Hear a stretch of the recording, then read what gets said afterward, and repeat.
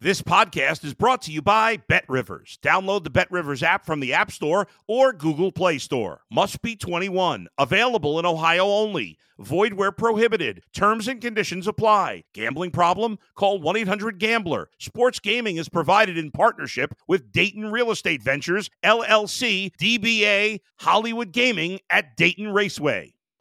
Let's go to the bullpen with Adam the Bull on the BetRivers Network. We're talking with the great Terry Francona. I know everybody poo-poos baseball fights. They're like, hey, you go out there and everybody's just talking and shoving. But when you get out there, man, those guys are big. They get after it. And when they get after it, man, look out. It makes you a little nervous. Robin Ventura still won't talk about Nolan Ryan to this day. He wants nothing with that conversation. Listen to The Bullpen with Adam the Bull on Apple, Spotify, or wherever you get your podcasts.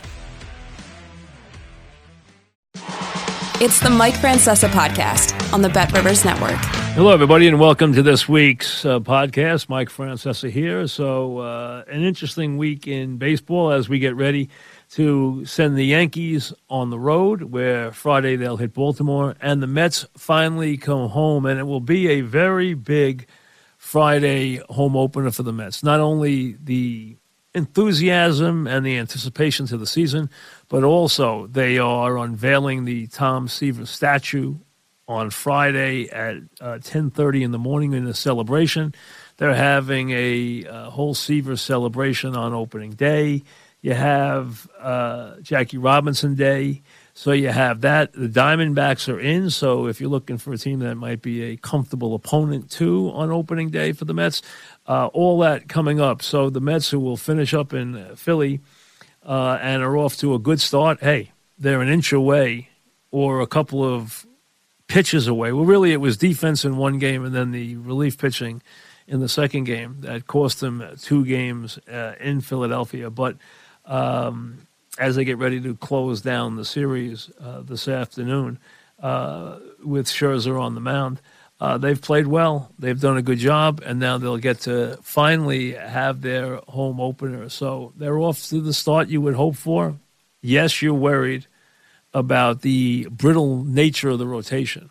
I mean, that is something you're going to have to deal with. The news on both pitches wasn't bad, so that's a positive. It wasn't anything alarming. It was the best kind of news you could have gotten. But you still have the Mets with too many guys who are key to what they are doing, still, waiting to get their act together as far as the rotation goes. And, of course, remember, we're still going to be a good 2 months before we see DeGrom. I mean, anything before that would be surprising. But the Mets are off just fine to start the season, and everyone is looking forward to the opener on Friday. The Yankees, again, they've gotten a chance to see the Red Sox, who will be right there. They're well managed. They'll get better. They have a good core. They have some issues in their pitching, no question. I think both places, in the rotation and in the bullpen. But they do have some very good players in that lineup. They have some superb players who are just great everyday talents, and they'll continue to be a threat and be right there. But without question, the class of the division as we start the season is Toronto. That team, in terms of power, in terms of power pitching, in terms of just athleticism and just players who can make a difference, they have a lot going for them. And I would say right now, the Yankees are going to have to be at their best to be as good as Toronto this year. That's how good the Blue Jays are. The Yankees have some questions they have to answer. They have plenty of questions they have to answer in the pitching staff. But they do have enough people. As I've said to you before, the Yankees have enough people on the roster to answer any question they have. It's not like they can't answer it without going outside. They can. But everything has to fall into place, and they need to find the comfort level with the everyday lineup, because juggling people as much as they are, it might look like something you can do very easily, and you're going to say somebody's going to get hurt, and probably somebody will. But the bottom line is it's still a tricky thing to do with guys who expect to be in the lineup every day, to have them have to sit down sit down when they get hot, sit down when they don't want to sit down. So from that standpoint, it's a delicate juggling act that Boone has on a daily basis with this Yankee lineup right now. But again, hey, it's a team that, without any question, it will compete and will be right there as far as the playoffs are concerned. The question is, can they put the pieces together that will make a difference come October? And, hey, you're not going to answer that question tomorrow. You're going to answer that question over the long haul. Busy program this morning. Mark Feinsand is going to join us from the MLB Network. You know, Mark, who covers the Yankees and the Mets, and he's got a new Yankee book. Bobby V will check in from the coast. He's out in California still, but he will check in this morning too. So we have him on a very busy program. We'll get it all rolling right after. You're listening to the Mike Francesa podcast on the Bet Rivers Network. A familiar name and voice, Mark Feinsand, the executive reporter, one of the MLB insiders for the MLB Network, and a busy author. He's churning out book after book. He's got another one coming out on the Yankees in June, and he joins us now. Mark, welcome. How are you? I'm good, Mike. How are you? Good, thank you. All right, what's the book, The Franchise, comes out? Let's plug that first. Comes out in June. What's the deal with the franchise? What's the twist and turn with this Yankee book? Well, it's kind of a curated history of the team. We started out at the beginning, went pretty much through current times, and just took a whole bunch of different stories, different thematic chapters, looked at the biggest hits in team history and talked to the people who were involved in those and the captains and the legends. And, it's impossible to cover the entire history of an organization like this in less than 400 pages, but we gave it our shot. And more current than old, or is there as much Ruth as there is, say, Steinbrenner? I would say there's probably about a 70-30 split. I couldn't get Ruth or Gehrig or Mantle on the phone, so I had to go with what I could get from historical information on those guys. But starting in the 70s, some of those guys from the 70s, Guidry and Randolph, and guys like that, all the way to current times. There's a whole chapter on the architects of the team, looking back at guys like Ed Barrow and Jacob Rupert, all the way to George and Hal and Brian Cashman and Joe Torre. So. We tried to hit as much of it as we could. It is one of the great business decisions and great buys in the history of this country. George Steinbrenner bought the Yankees for about and this is almost hard to fathom, for about $160,000 in cash if you go through the whole deal. The way they sold back parking garages and the whole thing. The deal was under $10 million at the time, which is absurd when you think about what they're worth now. But the bottom line is, it is one of the great purchases. You talk about Manhattan for $24. The Yankees, for what he paid for them and what it cost him out of his pocket as a Cleveland businessman, is unbelievable. It is one of the great buys of all time. It has churned off billions in revenue to its partners, and there's always been partners, as people and George was always the managing general partner, which meant he owned more than 50% of the team, but he didn't own that much more than 50. He had partners, guys who were 6%ers and 4%ers and 3%ers, Lester Crown, Gold Klang, guys like that. And they all made a lot of money, and George made a lot of money and wrote himself a lot of loans out of the Yankees producing revenue. And you realize now, if Hal turns around and sells it, which I don't think is out of the question one of these days, you'd be talking about a deal up in the $7-8 billion worth, probably, maybe even more by the time that the deal's struck. So, I mean, it is one of the great purchases of all time. Yeah, it's pretty astounding to think that if you had told George Steinbrenner back in the early 70s that this $160,000 investment was going to spawn off generational wealth for the rest of time for his family, I don't think you would have believed that. He wanted in to be a part of the action, and he was a part of the action for his entire tenure as the owner. But I don't think even he could have envisioned what the sport would become, and certainly what the franchise would become. With the new stadium and its own TV network and everything else that comes with that Yankee brand. It really is quite fascinating. No, it's amazing. It really, because people were like, Steinbrenner was this, he was that. Hey, what he was more than anything else was a shrewd businessman. He was, and he was a great PR guy. Now, listen, he did a lot of goofy stuff. I mean, he didn't talk to me for 2 years once because I brought Howie Spear in the studio and grilled him.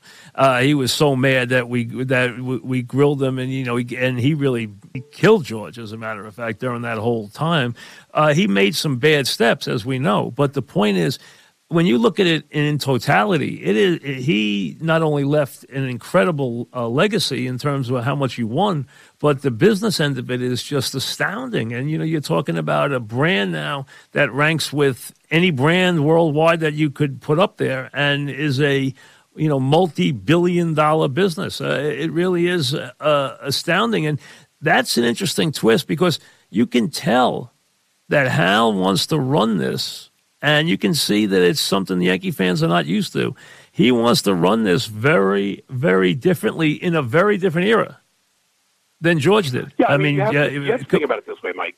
The entire sport basically put rules in place to prevent George from being George. So right. The game that Hal is playing right now, it's chess compared to checkers, right? I mean, there's no way that Hal could do what George did. Impossible. It's impossible. And this narrative out there that drives me crazy is the whole, he's cheap, he doesn't care about winning, he's not his father.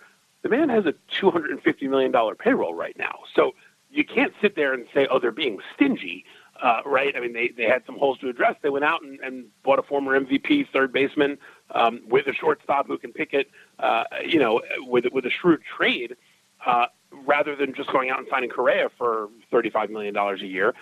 It's the way that Brian Cashman envisioned doing business in terms of better fitting the ball club. But Hal is the man spends over $200 million a year on payroll.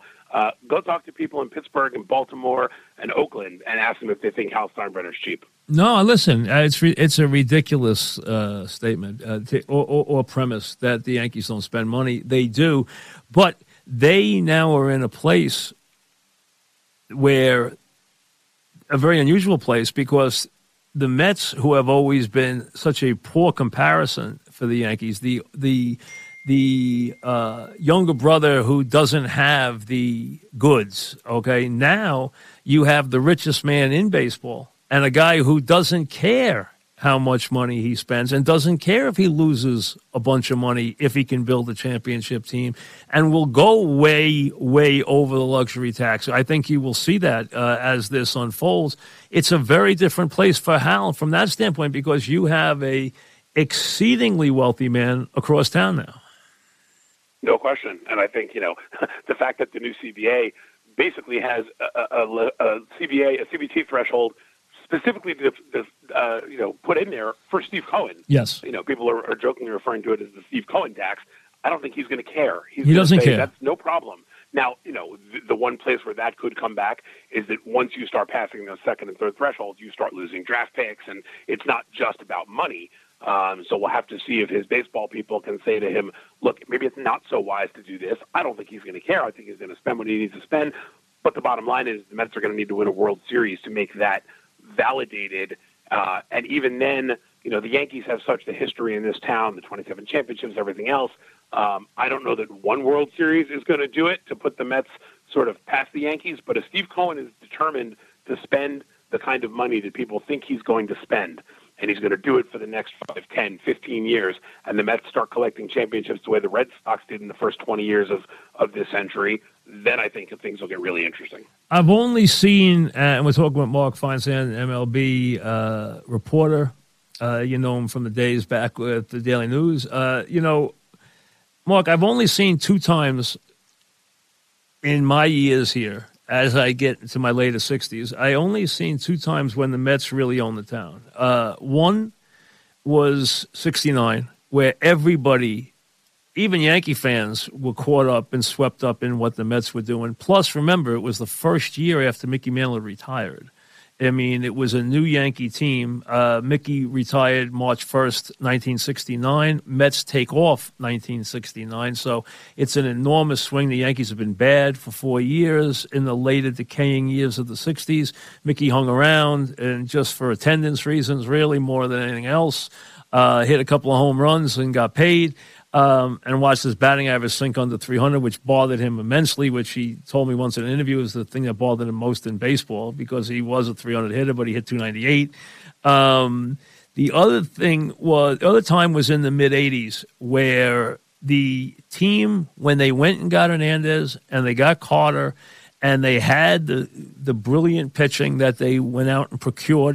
People don't realize most of those guys came in trades, and then had Gooden and Strawberry. That was the only time where the Mets had a chance to really just take off and hide. And what happened is that team really disappointed, because that team was built to win 3 or 4 championships. It didn't have a wild card entry into the postseason, and then it had its own issues, drugs and everything else to deal with, and only won 1 title. Otherwise, they would have owned the team for a lot, the city for a lot longer.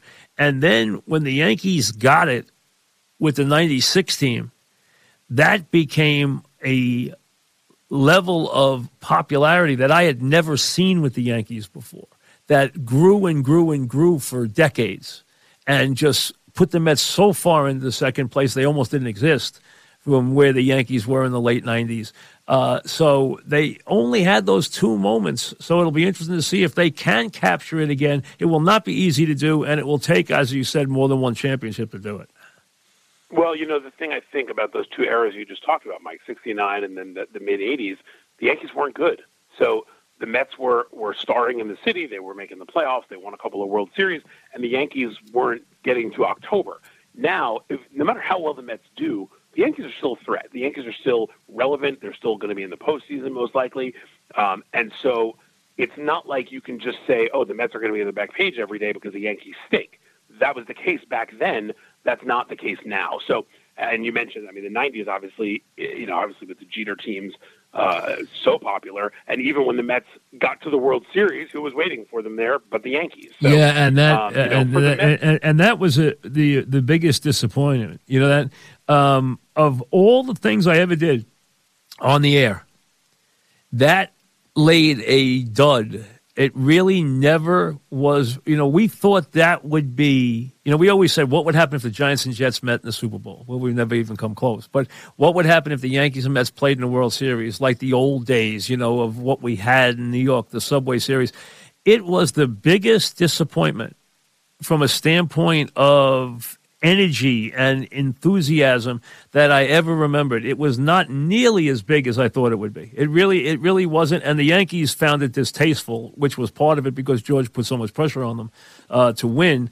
They really found the whole thing distasteful and didn't like being a part of it. And it really did not take off. Dog and I have said this many times. Probably the biggest disappointment of all of any great big event that we had in this town was that. It just never really exploded the way we thought it would. Yeah, I think that's partially because the Yankees were in, towards the end of that run. They'd won back-to-back World Series going into it. The Mets were sort of a surprise team to be there. And I don't think anybody, except for maybe the most diehard Met fan, really thought the Mets had a chance to win that series. And so when you go in and you're saying, well, it's just a matter of whether the Yankees win in 4 or 5, or, if the Mets can push it to 6, you're talking about a big win there. It just didn't have the competitive juice. Game 1 was a great game. But once the Yankees pulled that game out, it was sort of like, oh, so this is just how this is going to go. And it just never, they pulled within, the 2-1 after Game 3, but I just don't think anybody realistically thought that the Mets were going to have a chance to win. And Jeter hit that leadoff home run, and it's like, all right, well, this one's over. It just never had the competitive fire that you see in some of the great World Series, that sort of build through the World Series. By the time it got to Game 4, Game 5, it was just sort of like, okay, this is just going to be another Yankee championship. And the Mets felt that they did all the interviews and the Yankees did nothing, and that annoyed the heck out of them. The Yankees were no about everything, and the Mets did everything, and they just felt like everything was put upon them, and it really bothered them. And George was impossible, as you know, during that series, putting a lot of pressure because he didn't want to lose, which we all know.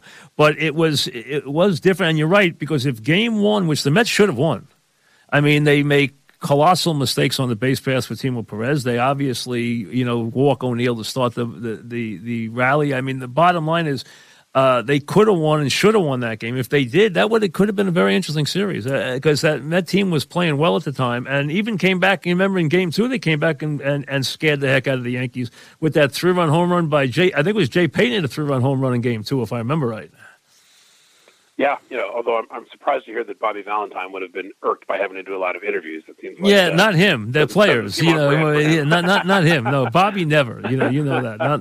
Not Bobby ever. But the Yankees were nowhere to be found during that series. They were as quiet as they could possibly be, and it just was an enormous contrast. But it's when you look at them now, it's interesting because they're fairly.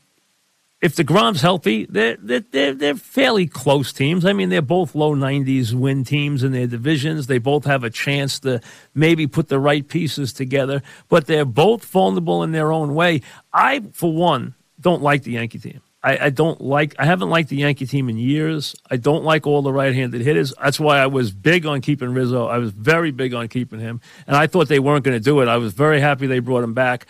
I don't like what they've done in a lot of ways with the way they juggle the lineup, juggle the positions. They're way too right-handed to me and still way too, vulnerable to good right-handed pitching in key spots, especially out of the bullpen. There's things about the team I just don't love that they haven't been able to get around, to be honest with you. Well, just think about it. The three lefty hitters in their lineup right now, when you got Rizzo and Joey Gallo and then Hicks, the switch hitter, those guys weren't even there for the first 4 months last year. So if you think they're too right-handed now, just think back to what they were a year ago. I do, and I think and that's why I wanted to keep Rizzo. I mean, I'm not a Gallo fan. He's not the kind of guy I like anyway. He's too feast of famine. Plus, I don't know if he can play in New York. And I've never been a Hicks guy, to be honest with you. I think he's a good fielder, but I don't think he's an everyday player. I don't think he's a good everyday player. I just don't love anything about that lineup. And now the idea of juggling it, I think is hard to juggle that lineup every day like they have to do. I mean, that's a tricky thing to do. It is, and Aaron Boone's got a tricky job ahead of him. Of every day he's got to tell one of those infielders, you're not playing today, unless they're DHing, in which case, you're sitting Hicks or Stanton or Judge. So, it is definitely an uncomfortable situation. Now, we've seen enough baseball over the years to know someone's going to get hurt, and then they're not going to have that problem for a while. So, they've protected themselves in a number of positions. Shortstop's really the only one where they're still vulnerable to an injury, because if Falefa gets hurt and you have to put Glaber back there, that's a problem, because he just is not a good shortstop.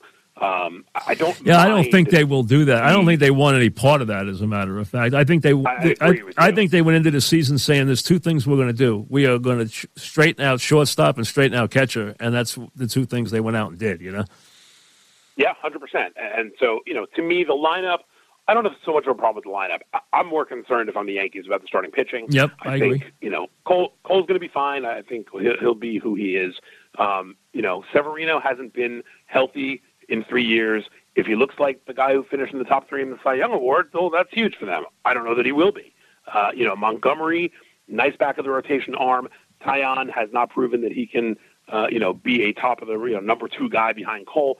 I just feel like there's a lot of question marks in a rotation that, they're going to need to lean on, because they're not going to go out and score 8 runs a night. They're going to score runs. I don't think they're as bad as they were last year. I don't think they're as good as they've been the year or two before that. I think they're somewhere in the middle of that. But, you can't get through 162 games with a rotation that doesn't give you distance and doesn't, sort of let your bullpen rest once in a while. And aside from Cole, obviously, once the season sort of gets into the season and guys are throwing their normal workloads, aside from Cole, who can you depend on to go out there and throw 7 innings on any night? No, and you know what? I don't think he's made for this town either. I mean, he's got a very sensitive side. Look at his nonsense on opening day. I mean, it was ridiculous. You're going to blame Billy Crystal because she didn't get on the mound on time? I mean, give me a break. I mean, please. I mean, you get taken deep, You're going to blame Billy. Of all people, you're going to blame Billy Crystal for this. I mean, that's just utterly. He has a very sensitive side to him, and I don't know about the whole stuff with the substance and how much he needs it and the whole deal there, because who knows? I mean, I just don't know how much he needs to fall back on that stuff or how much any of these guys do. But the bottom line is we know he has talent, but I have not seen him yet look really good in a big game when I've seen him. He blew up last year in games that were critical to them where he didn't do the job that he needed to do. 100%. And, I don't know if that's New York. I don't know if that's the stress and the weight of a gigantic contract on your shoulders. Some guys sign those huge deals and then spend the next 5 years just trying to do more than they should or they can to try to justify the contract, right? We saw Alex Rodriguez go through that in New York to some extent. I think that was a combination of New York, the contract, Jeter, the whole thing. Everybody goes through it. The worst thing that ever happened to A-Rod was coming to the Yankees. It was the worst place for him to go. Let's be honest. It was the absolute. If he had gone to Boston, his career would have been completely different. I agree 100%. He would have still been a shortstop. He would have been, not gone to a team that was necessarily somebody else's team. Remember, he was going to be traded for Manny, so Manny wouldn't have even been there. I look at Cole. It's natural to think back to Sabathia. He signed that huge contract, was the biggest pitching contract of all time, and it clearly didn't affect him. He came in. No, he pitched his first 5 years, he was very good. He was outstanding. Yes. And so after you have that, that history to fall back on in New York, people are willing to, live with some bumps and bruises after that. And obviously he had some other issues that, that are completely separate from that. But Cole falls into that category of if you don't get it done in your first couple of years, then people start saying, oh, maybe he can't do it here. And I thought when you think back to that 2009 team with Sabathia, with Teixeira, you think they won right away. And that sort of took the burden off of them of having to justify all of the money that they got and the decisions the Yankees brought to bring them in. Now you look at Stanton, you look at Cole, you look at some of these big guys they've brought in who are making tons of money, and it's, okay, well, what have you done for us lately? We're still on, we're now going on year 13 without a championship, and you were supposed to come in here to fix that, and you haven't done that yet. So, there's a lot of pressure on these guys to go out and win. I mean, I know for a fan base like Cleveland, they're looking at a 13-year drought and saying that's not a drought, that's 13 years. But for the Yankees, that's an eternity. And it sure is. lot of pressure on these guys. Talking about Mark Feinsand, the Judge thing, the Yankees won, but do they really win? Because do they lose for winning? Because the idea that the public sided with the Yankees on the negotiation doesn't help Judge getting booed when he's in his own ballpark. It's not what you were looking to do. You weren't trying to create more pressure on him to gain an advantage to the end of the season on it. And I don't think it will bother Judge. I don't think any scrutiny will bother him.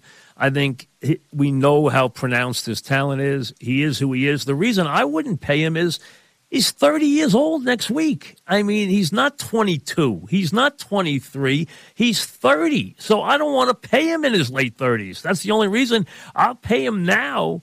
I would have sat down with him and said, I'll give you a really good 4-year contract. I don't want to give you a longer contract than that. You're going to be 30 years old in 10 days. Yeah, and they offered him a 7-year extension, which would have taken him through his age 37 season. That's pretty good faith in current Major League Baseball. That was a good deal. He doesn't have to take it, and he has. And I'm for anybody wanting to turn down any deal they want. You got to live with what happens. But now it worked in the Yankees' favor, but that's not a positive when it works in their favor. They're not trying to have their best player be scrutinized every time or be booed at the ballpark, which he already has been. So it didn't work in their advantage, and who knows where that puts him at the end of the year. See, to me, at his age, he doesn't have the vantage point that some guys do. He's not a guy who's 22 years old and has all that talent like some of the other kids do that are pushing for these contracts. That's a different deal. I mean, if you're 22, it's one thing. He's 30 years old already. I mean, I'd be very leery of that if I'm the Yankees. Yeah, I agree with you, and I think the fact I don't think he's going to be affected on the field this year by all of this, but I don't know how this is going to play into his mind at the end of the year when other teams are offering him similar deals to what the Yankees are, and he says, you know what, I don't have to deal with this anymore. Right. The fact that these two sides are going to go to an arbitration hearing in the next 4, 6, 8 weeks, that's also a little tricky, right? You're going to have somebody from the team standing up there in front of Judge pointing out all of the reasons why he's not worth the money he wants, those arbitration hearings linger. You remember, Absolutely. Matanzas, that arbitration hearing got really ugly, and he was a 4-time All-Star at that point. Yep. It just, those things don't seem to end well, and everybody says the right things. Oh, it's just business and it's part of the game. But you have to imagine that those feelings linger a little bit. And so, the Yankees took their shot.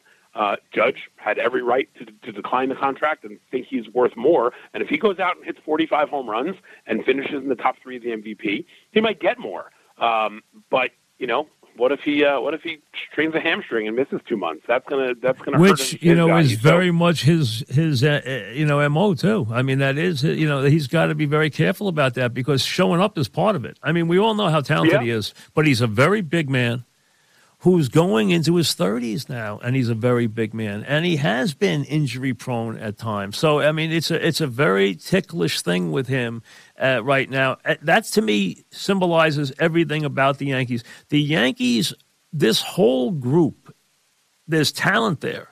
There's pronounced talent there, but they're always teetering on the brink of something going wrong. This group is never just rock solid. The other group that we lived through, that great team, that we lived through, those were rock solid guys. They were just in every way. They weren't the biggest stars. They weren't as big a star as Judge. O'Neal or Bernie, they weren't as big a star as Judge. But you know what? Those are the kind of guys you build a lineup around. And that's the team that I think you try to build. You don't try and build around one guy. Ask the Angels. Look at the guys they've had, and they can't get to 500. I mean, you don't want to build a baseball team around one player. It does not work. It does not work. You want guys who can contribute, and you don't have to have the best player. Mike, you look back at those teams. What were we talking about earlier? The rotation. I mean, you would look at those teams with Cone and Pettit and Clemens and Duque and Wells, and they had pitching for days. And a deep, versatile bullpen. A deep, versatile bullpen, yes. I remember Joe Torre said he first walked into spring training in '96, and he couldn't believe all the pitchers. He had never had that many pitchers, good pitchers on a team, and they didn't even have some of the guys who ended up being big parts of that dynasty yet. They didn't even know who Mariano Rivera was at that point. This team, I think the winning is what takes the burden off. That 96 to 2001 team, they won in 96. It took the pressure off of them. Even when they lost in 97, as devastating as it was, they knew what it took to win. Obviously, they went on and won the next 3 after that. But I think just having the first one takes some of the pressure off. And now you have a team, this is the first year with Brett Gardner not there, where you don't have anybody on this roster who has won a World Series as a member of the Yankees. And amazingly, think about how much this franchise would have changed, Mark, if it hadn't won in 09. I mean, Cashman wouldn't be there. There's other people who wouldn't even be in that organization anymore if they hadn't won in 09. That 09 championship, which is singular over a 20-year period, meant a lot to a lot of careers. Oh, when we did the book on the 2009 team, Mission 27, Cashman told us right away, he said it was so important to win that title, not only because of all the money they dropped $423 million in free agents that winter and everything else. First year at the new stadium. Imagine if they hadn't won in 09. You'd already been hearing for years about, it was the curse of the old Yankee Stadium, and they should never have moved across the street. Getting that 09 championship was so important for so many people. It ended up being the only title of A-Rod's career, the only title of Teixeira's career, the only title of Sabathia's career. These are big-time players who had their one shining moment, and they thought they were going to be more. And they got back to the ALCS, and they were a good team for several years, but they never got back to the top of that mountain. And if you look back at 09, and if they don't win that World Series, a lot of careers look a lot different. I was a proponent of building a new stadium, and for a lot of reasons. And there were a lot of reasons why the stadium had to be built. First of all, the old stadium was falling down. Secondly, the infrastructure was falling down. Third, you needed to have certain things where you could come plug in a truck that people don't understand that's a big part of the world now. You got to be able to come in and plug a truck into the building, and the building has to be accessible to certain kinds of broadcasts and certain kinds of internet and everything else that wasn't there in the old stadium. So there's a lot of reasons. And then, of course, locker rooms and having luxury boxes and stuff like that. But I also understand, and I'd say about two things. I think the stadium being built hurt the Yankees, and I think the stadium has destroyed the football giants. They didn't need the stadium, and it destroyed them having a new stadium. And I really think I've really gone a different route on, and you see these beautiful new ballparks around the world that we're not tied to, in L.A. or in Dallas, and they're magnificent structures, the likes of which we don't seem to be able to build in New York for whatever reason. But they're magnificent buildings with everything in them and every amenity, and they look like spaceships. But you know what? I think both franchises were hurt by the new buildings. I think the Yankees were, in retrospect, and I was wrong about that. I think it really hurt them more on the field than I thought it would. And I think it destroyed. I can go back and give you a chapter and verse why it has destroyed the football giants. I haven't even been to MetLife Stadium since it opened, so I can't speak. That's a disaster. That's a stadium that the old stadium was a better stadium. The old stadium was a better stadium than that stadium. That's how bad that one is. Yankee Stadium at least has some amenities. I mean, but, hey, you know what? I understand why, and all the different things from TV standpoint and technology. It's so imperative that you have what these networks need rather than not have it, and they can't come plug into your building. They got to be in the street. They got to do this. They got to do that. That's a huge issue. You got to be able to just be able to plug in and go, and especially for football teams. But the bottom line is it really does change your franchise, and it did change those two franchises. It really did. I think it hurt the Yankees. I think not having the stadium has hurt the Yankees. I think for the Yankees, it helped them in terms of the player aspect of it. I mean, as much as the history of the old Yankee Stadium was nice to talk about and reminisce for fans, players want big locker rooms. They want first-class training facilities. Yep. They have stuff at this stadium that they would never have had. No question. And that stadium was falling down. Let's be honest. It was falling down. I mean, there were beams falling in the middle of the game. Yeah. Where I think the new stadium has hurt the Yankees is just in the atmosphere, the home field advantage. You remember, you'd be standing on that field during batting practice before a playoff game, and you felt like the upper deck was about to fall on top of you. It was so close and high and loud. It doesn't have the same volume. Now, look, it still gets loud there, but it doesn't have that same intimidation factor where a guy stands at the plate and you literally feel like the guy in the upper deck is standing right over you. That doesn't happen anymore. It's a much wider concourse. It's a much wider, setting. So I think the home field advantage has been hurt a little bit, but at the same time, I think it's been a lot easier to try to, sell people on New York and Yankee Stadium and, players-wise because of all the amenities and all of the, training facilities and everything else, because you need to advance in those aspects in this world of baseball where almost every team has a new stadium, almost every team has these first-class facilities. And if you're trying to recruit free agents and saying, "Hey, Mickey Mantle played here," they're going to say, "That's great. Where's your underwater treadmill?" Yeah, absolutely true. We're talking about Mark Feinsand. Give me a minute on the Mets. You're more known for being around the Yankees and the Mets, but have you spent a lot of time around this Met team? Not a whole lot. Obviously, the last couple of years, you haven't been able to spend a lot of time around anybody. Right. I've talked to a lot of people. I did not make it to Port St. Lucie this year with the abbreviated spring training. What's your thoughts about the owner? Have you had any contact with the owner? I have had no contact with him, actually. Okay. I've met him once, very briefly in a group. I'm trying to figure out a way to get a sit down and get to know him a little bit. Not easy. Obviously, not easy. Obviously, no. I know Billy Epler very well from his days with the Yankees. And how about Buck? I mean, we all know. I mean, Buck and I go back 30 years. I mean, we all know Buck. We all talk to Buck. I mean, so we all go way back with Buck. I mean, probably as much as anybody who's been in this town in a long time. I mean, everyone in the media has a very close relationship with Buck going back for generation. What's your thought about Buck and fitting in with that franchise? I thought Buck was probably the most important acquisition they made this offseason. As much as big as Scherzer is and as great as he is, and as great as some of the other, Marte and Escobar, some of these other guys they brought in, they needed a guy like Buck to come in and just settle things down. Players are going to look at Buck, and this is nothing against Luis Rojas. I think he's a really nice guy and a good baseball man, and I think he's got a future as a manager somewhere else at some point. But the way that things had gone with the Mets, they needed somebody with some gravitas who could come in and say, this is how we do things, and no one's going to question him. No one's going to look at him and say, does he know what he's doing? He's had enough success over the years. I think he's in a position where with an owner like he has, his voice still is going to matter in that room. And I'm not sure that would have been the case if Rojas had stayed or if they had brought in another young, inexperienced manager. They needed a guy, like Buck Showalter, like, somebody like that to, a Bochy type, one of those guys to come in and sort of just say, okay, there's a new sheriff in town. Let's do things this way. I don't think there's any question. All right, so the book is The Franchise, comes out in early June, so we'll be looking for that. Thanks for a couple of minutes. Appreciate it. I'll talk to you soon. Anytime, Mike. Thank you. Mark Feinsand. We'll be back with Bobby Valentine right after this. You're listening to the Mike Francesa podcast on the Bet Rivers Network.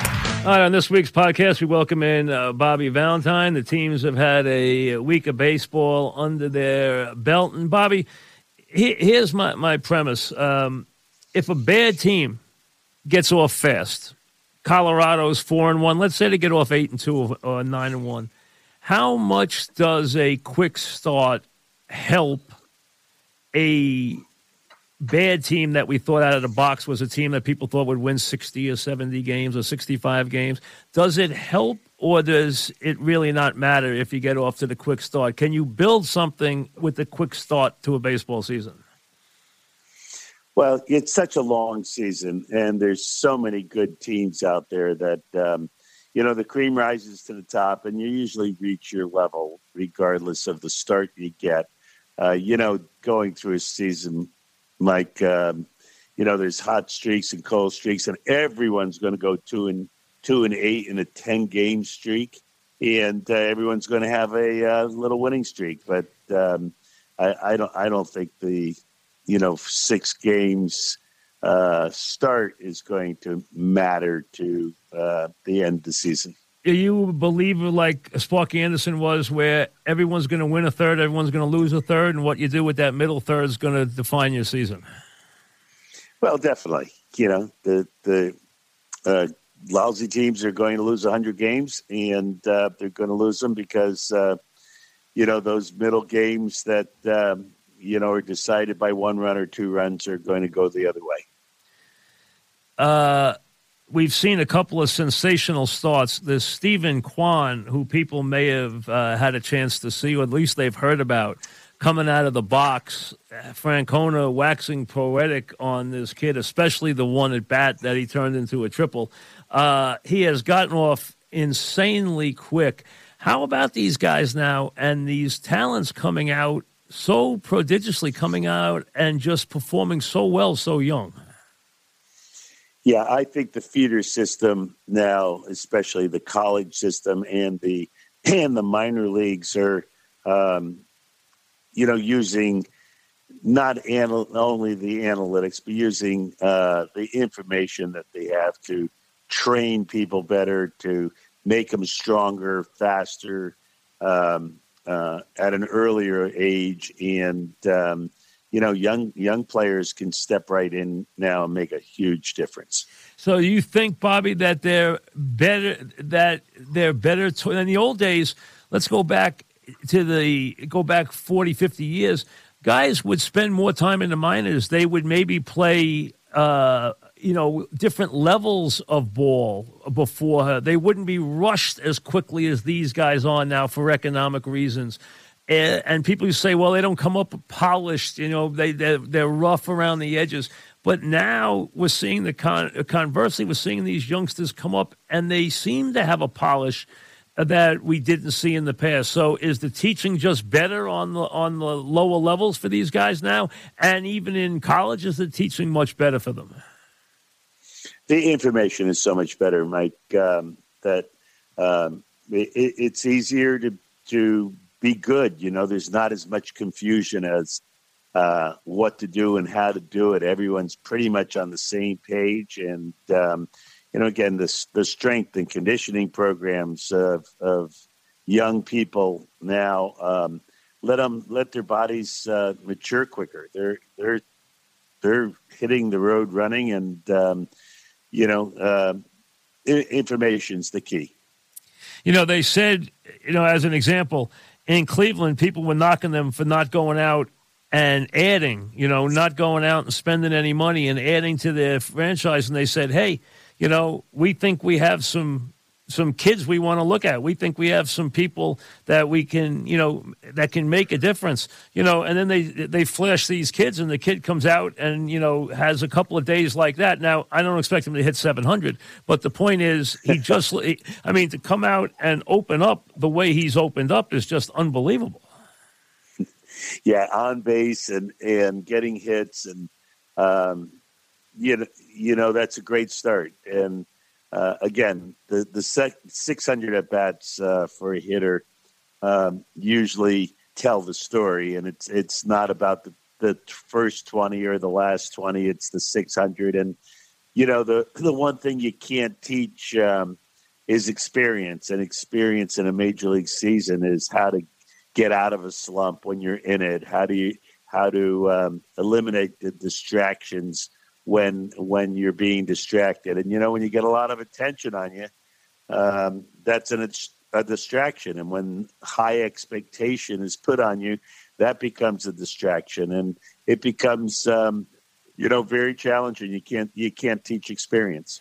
Let me go back and we'll do a little bit of a history lesson here for two reasons. One, the Yankees have a bobblehead day for Elston Howard. Now, most of these fans don't know Elston Howard, the first black Yankee player.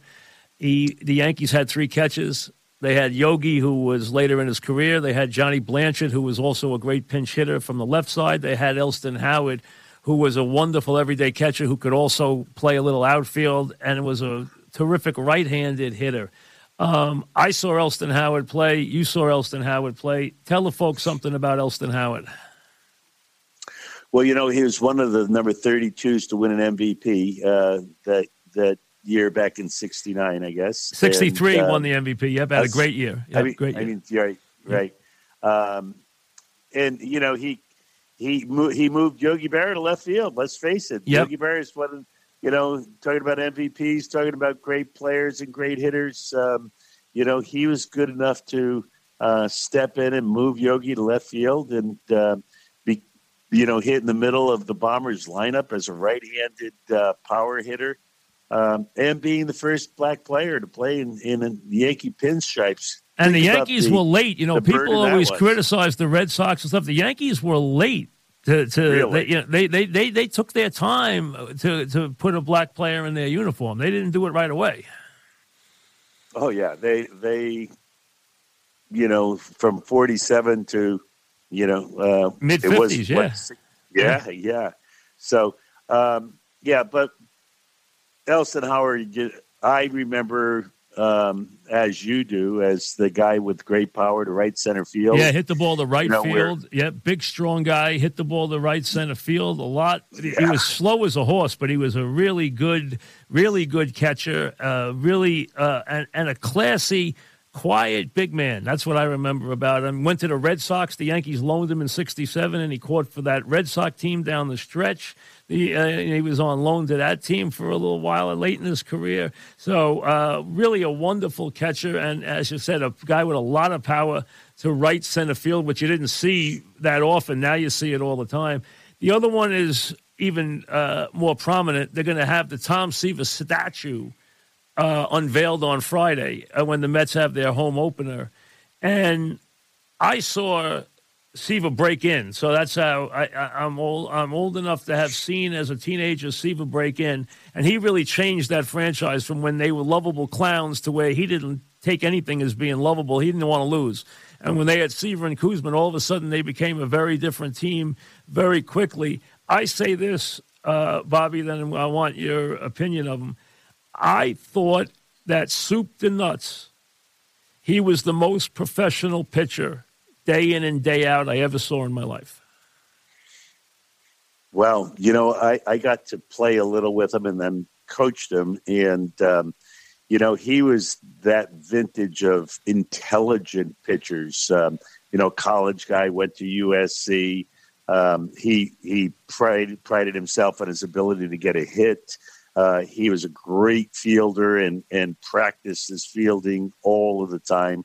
But most importantly, when he was on the mound, he was a great competitor with outstanding stuff. And he was one of the guys Mike early on there in, the early 70s and late 60s who determined that you could pitch away. You could throw hitters outside. You didn't have to bust them inside and break their bats. But if you had the control and the excellence that Tom Seaver had, you could throw that fastball bullet away, and you could throw a slider off of it, and you didn't have to mess with that inside part of the plate where most hitters, until the Lau era, were guys who stepped out when they took their stride, and they stepped out a little because they wanted the ball in to pull. And Tom made people rethink how to hit because he and then later Catfish Hunter, who was so spectacular at doing it also, and others just decided to work the plate away. Rube Walker believed in leg drive, believed in using the lower body, and had Seaver and he had Ryan, two of the really power pitching careers that were unwavering in terms of staying healthy and in terms of pitching incredible amounts of innings and going a long time. Seaver won 300 games. He was an incredibly durable pitcher. Ryan, maybe the most durable power pitcher in the history of the sport. And they used that leg drive, right? That was the get the knee dirty, the whole idea of just driving with those big trunks to get their power. Yeah, get their power and increase their stride. They had such long strides, and that's why Tom's knee got dirty, because he was down the hill. He was closer to the hitter when he released the ball with a stride that I think was longer than he was tall. A lot of pitchers have strides about 80% of their height, but Tom had a stride that was 6 feet long. So he worked hard, understood how to pitch. Was you're right? He had great midsection, core strength, and leg strength that kept his arm healthy and allowed him to throw that 96-mile-an-hour fastball wherever he wanted it. He had such great control, and what a memory! Without a computer, I got a game-winning hit against him in 1971. Right. I coached with him, and then played with him in 77, then coached there in the early 80s. Almost every time he talked about me as a hitter, he talked about the first at-bat that I got a game-winning hit against him. And he remembered the pitch, he remembered the sequence, he remembered the at-bat better than I did. And it's a great memory of mine that I hit a ball down the left field line against him because he made a mistake inside. But for him to remember it was remarkable. For Met fans, it's maybe the darkest day in the history of the franchise when they traded him, and the whole thing with that went on. With not only to recount all the nonsense, but the bottom line is that you had a fight with the front office that was carried on through the newspapers with Dick Young and the whole thing. The bottom line was, though, what people don't realize is they remember the 69 Mets, and he was 25-7. They had that amazing year. They won 100 games. They were not a good team after that. And he won 20 games with teams that were barely 500 teams, those teams. They no run support. I mean, and he would go 21-12 and 20-10 and 19-10 with some bad teams, and still was able to win that many games and stay on the mound in those games. And I mean, to me, what I remember him, and it's funny,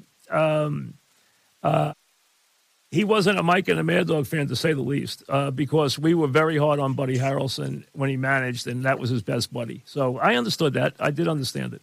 But the bottom line is, I say, I don't care about that. I paid a compliment to the guy as a pitcher. He was, to me, the most exacting and professional pitcher. I remember two guys as being unbelievably professional. You mentioned Catfish Hunter, which I agree, in the same boat. Mel Stottlemyre was one and pitched on some terrible Yankee teams. He would have been a great pitcher otherwise. And then Seaver, he was so precise and so professional with every pitch in every outing. He just seemed to pitch the same 7-8 innings every game. He really was spectacular. And, one of the ovations that I remember the most was when the Mets brought him back. Right. And, he warmed up in the bullpen. There's a full house.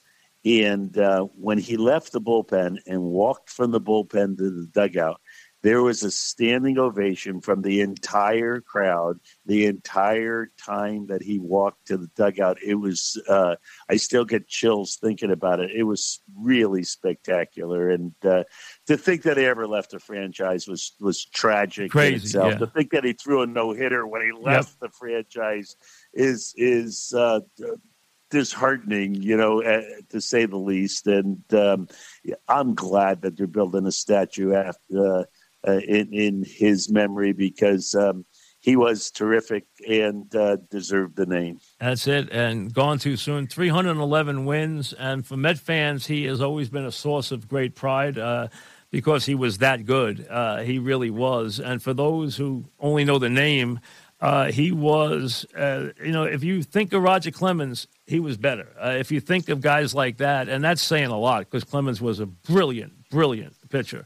I mean, so that's what you think of when, those great Met teams with Koosman and Nolan Ryan and Gary Gentry and the pitching they had. But he deserves that statue outside the stadium, which he will get on Friday when the Mets have their opener, because the Mets really have not embraced their history that much. And it's hard being in the same town as the Yankees, no question. But this is a big positive for them to put that statue outside. Well, Steve Cohen's doing, I think, mostly everything correctly and honoring the past with Tom Seaver's statue, but also with an Old Timers Day game, bringing back old Mets, which they're going to do this year in August, is exactly what the franchise needs. Just because guys didn't win a world championship, they gave some of them gave their entire career to the New York Mets. They toiled, they worked hard, they did everything they could to be as good as they could be and have their franchise be as good as it could be, and they need to be respected.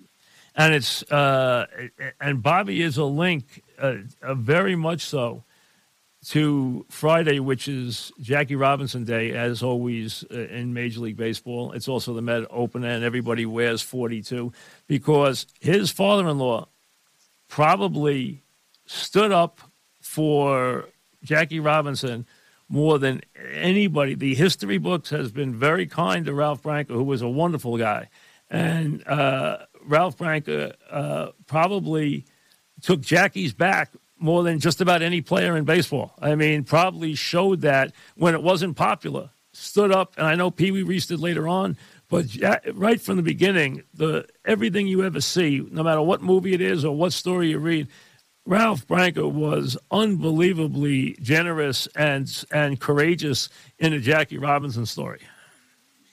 Well, he grew up in Mount Vernon. It was a mixed neighborhood, to say the least. And, he's an intelligent guy. Ralph Branca went to NYU. So he got it a little quicker than most others. And, he always thought that it was one of the honors of his life to be a friend of Jackie and his family and to play with him. And, he would proudly wear number 42 if he was playing today. Well, he deserves that because, you know what, he did stand up. And a lot of guys, it was a tough transition for a lot of those players, obviously, at that time. And to have the sport change when you realize, how much that changed the sport for the right, in the right way to see and changed America, as a matter of fact. So, I mean, it's that important, and he is that important a person. But in that whole Jackie Robinson story, Ralph Branca plays a very, very important role anytime you watch any part of that story, because he was there and by his side and very, very prominently there in a big way. And, he should be commended for that in his memory. He's been gone for, how long has he been gone now, Ralph? Whoa, we're going on 4 years now. Wow. Yeah, wow. And dearly missed. Yeah. Yes, absolutely. Well, all right, listen, quick thought on the Yanks and Mets is that they've both gotten off okay. The Mets, if they had handled the end of the games well, could be sitting here undefeated today, that they're 4-2. They've looked pretty good. They've gotten performances here and there that have been pretty good. They still have some issues, though, with getting guys healthy in this rotation. What's your thoughts quickly on the Mets and the Yanks? I think they're both right where they should be, trying to figure out the health, especially of starting pitchers. But the Mets, they could be 6-0 easily. Yep. Fixing that eighth inning is a situation and a challenge for Buck. There's no doubt about that. It's been a Achilles heel for a while now. But I think he'll be able to do it, and I think they're going to win a lot of games this year. The Yankees, and that third guy, Bobby, that third batter can bite you. That third batter that's a tough one. I don't like that rule, but I'll tell you, that rule can come back to bite you. It sure can.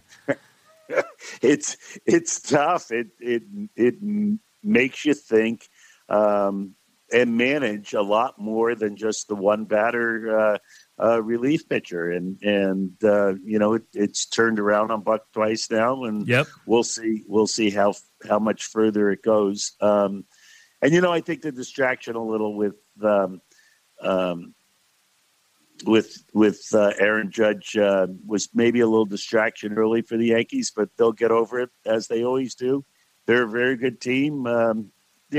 We're going to have really good players and really good teams in New York this year, and that's going to make baseball very exciting. The Yankees clearly went into the season knowing they were going to juggle an extra regular player on a daily basis. Is that not as tough as everyone's making it out to be, or is it as tough as everybody's making it out to be?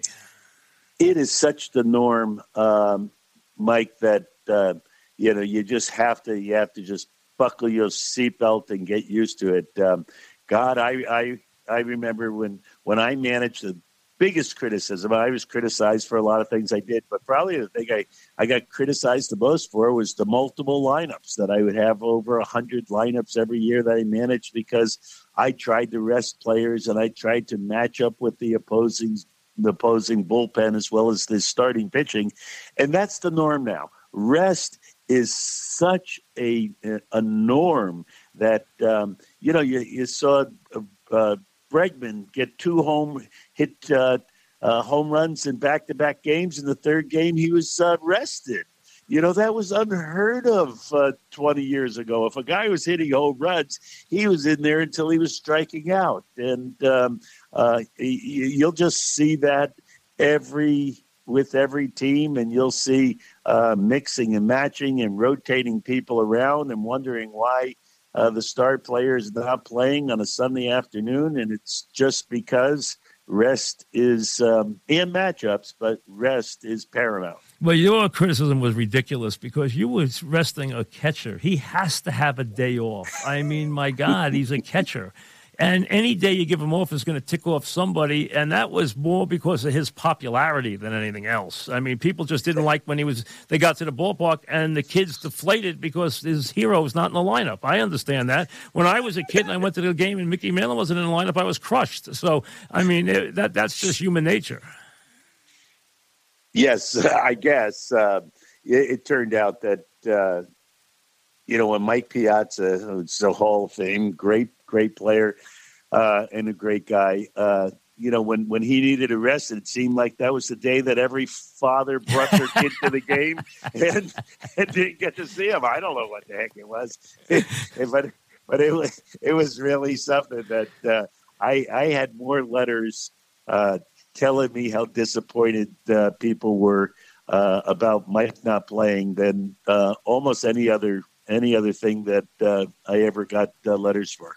I did an interview once, Bobby, with Ralph Houck, and he said that late in his career, when he was managing Mantle, they'd be on the road, and he'd get a call in his hotel room, and the guy'd say, Mr. Hack, I'm sorry to bother you, but I'm going to drive 500 miles with my son if Mickey's going to play. Could you just give me a hint if he's going to be in the lineup tonight? He said it used to happen all the time in those last couple of years. That's how much people wanted to see him in the lineup.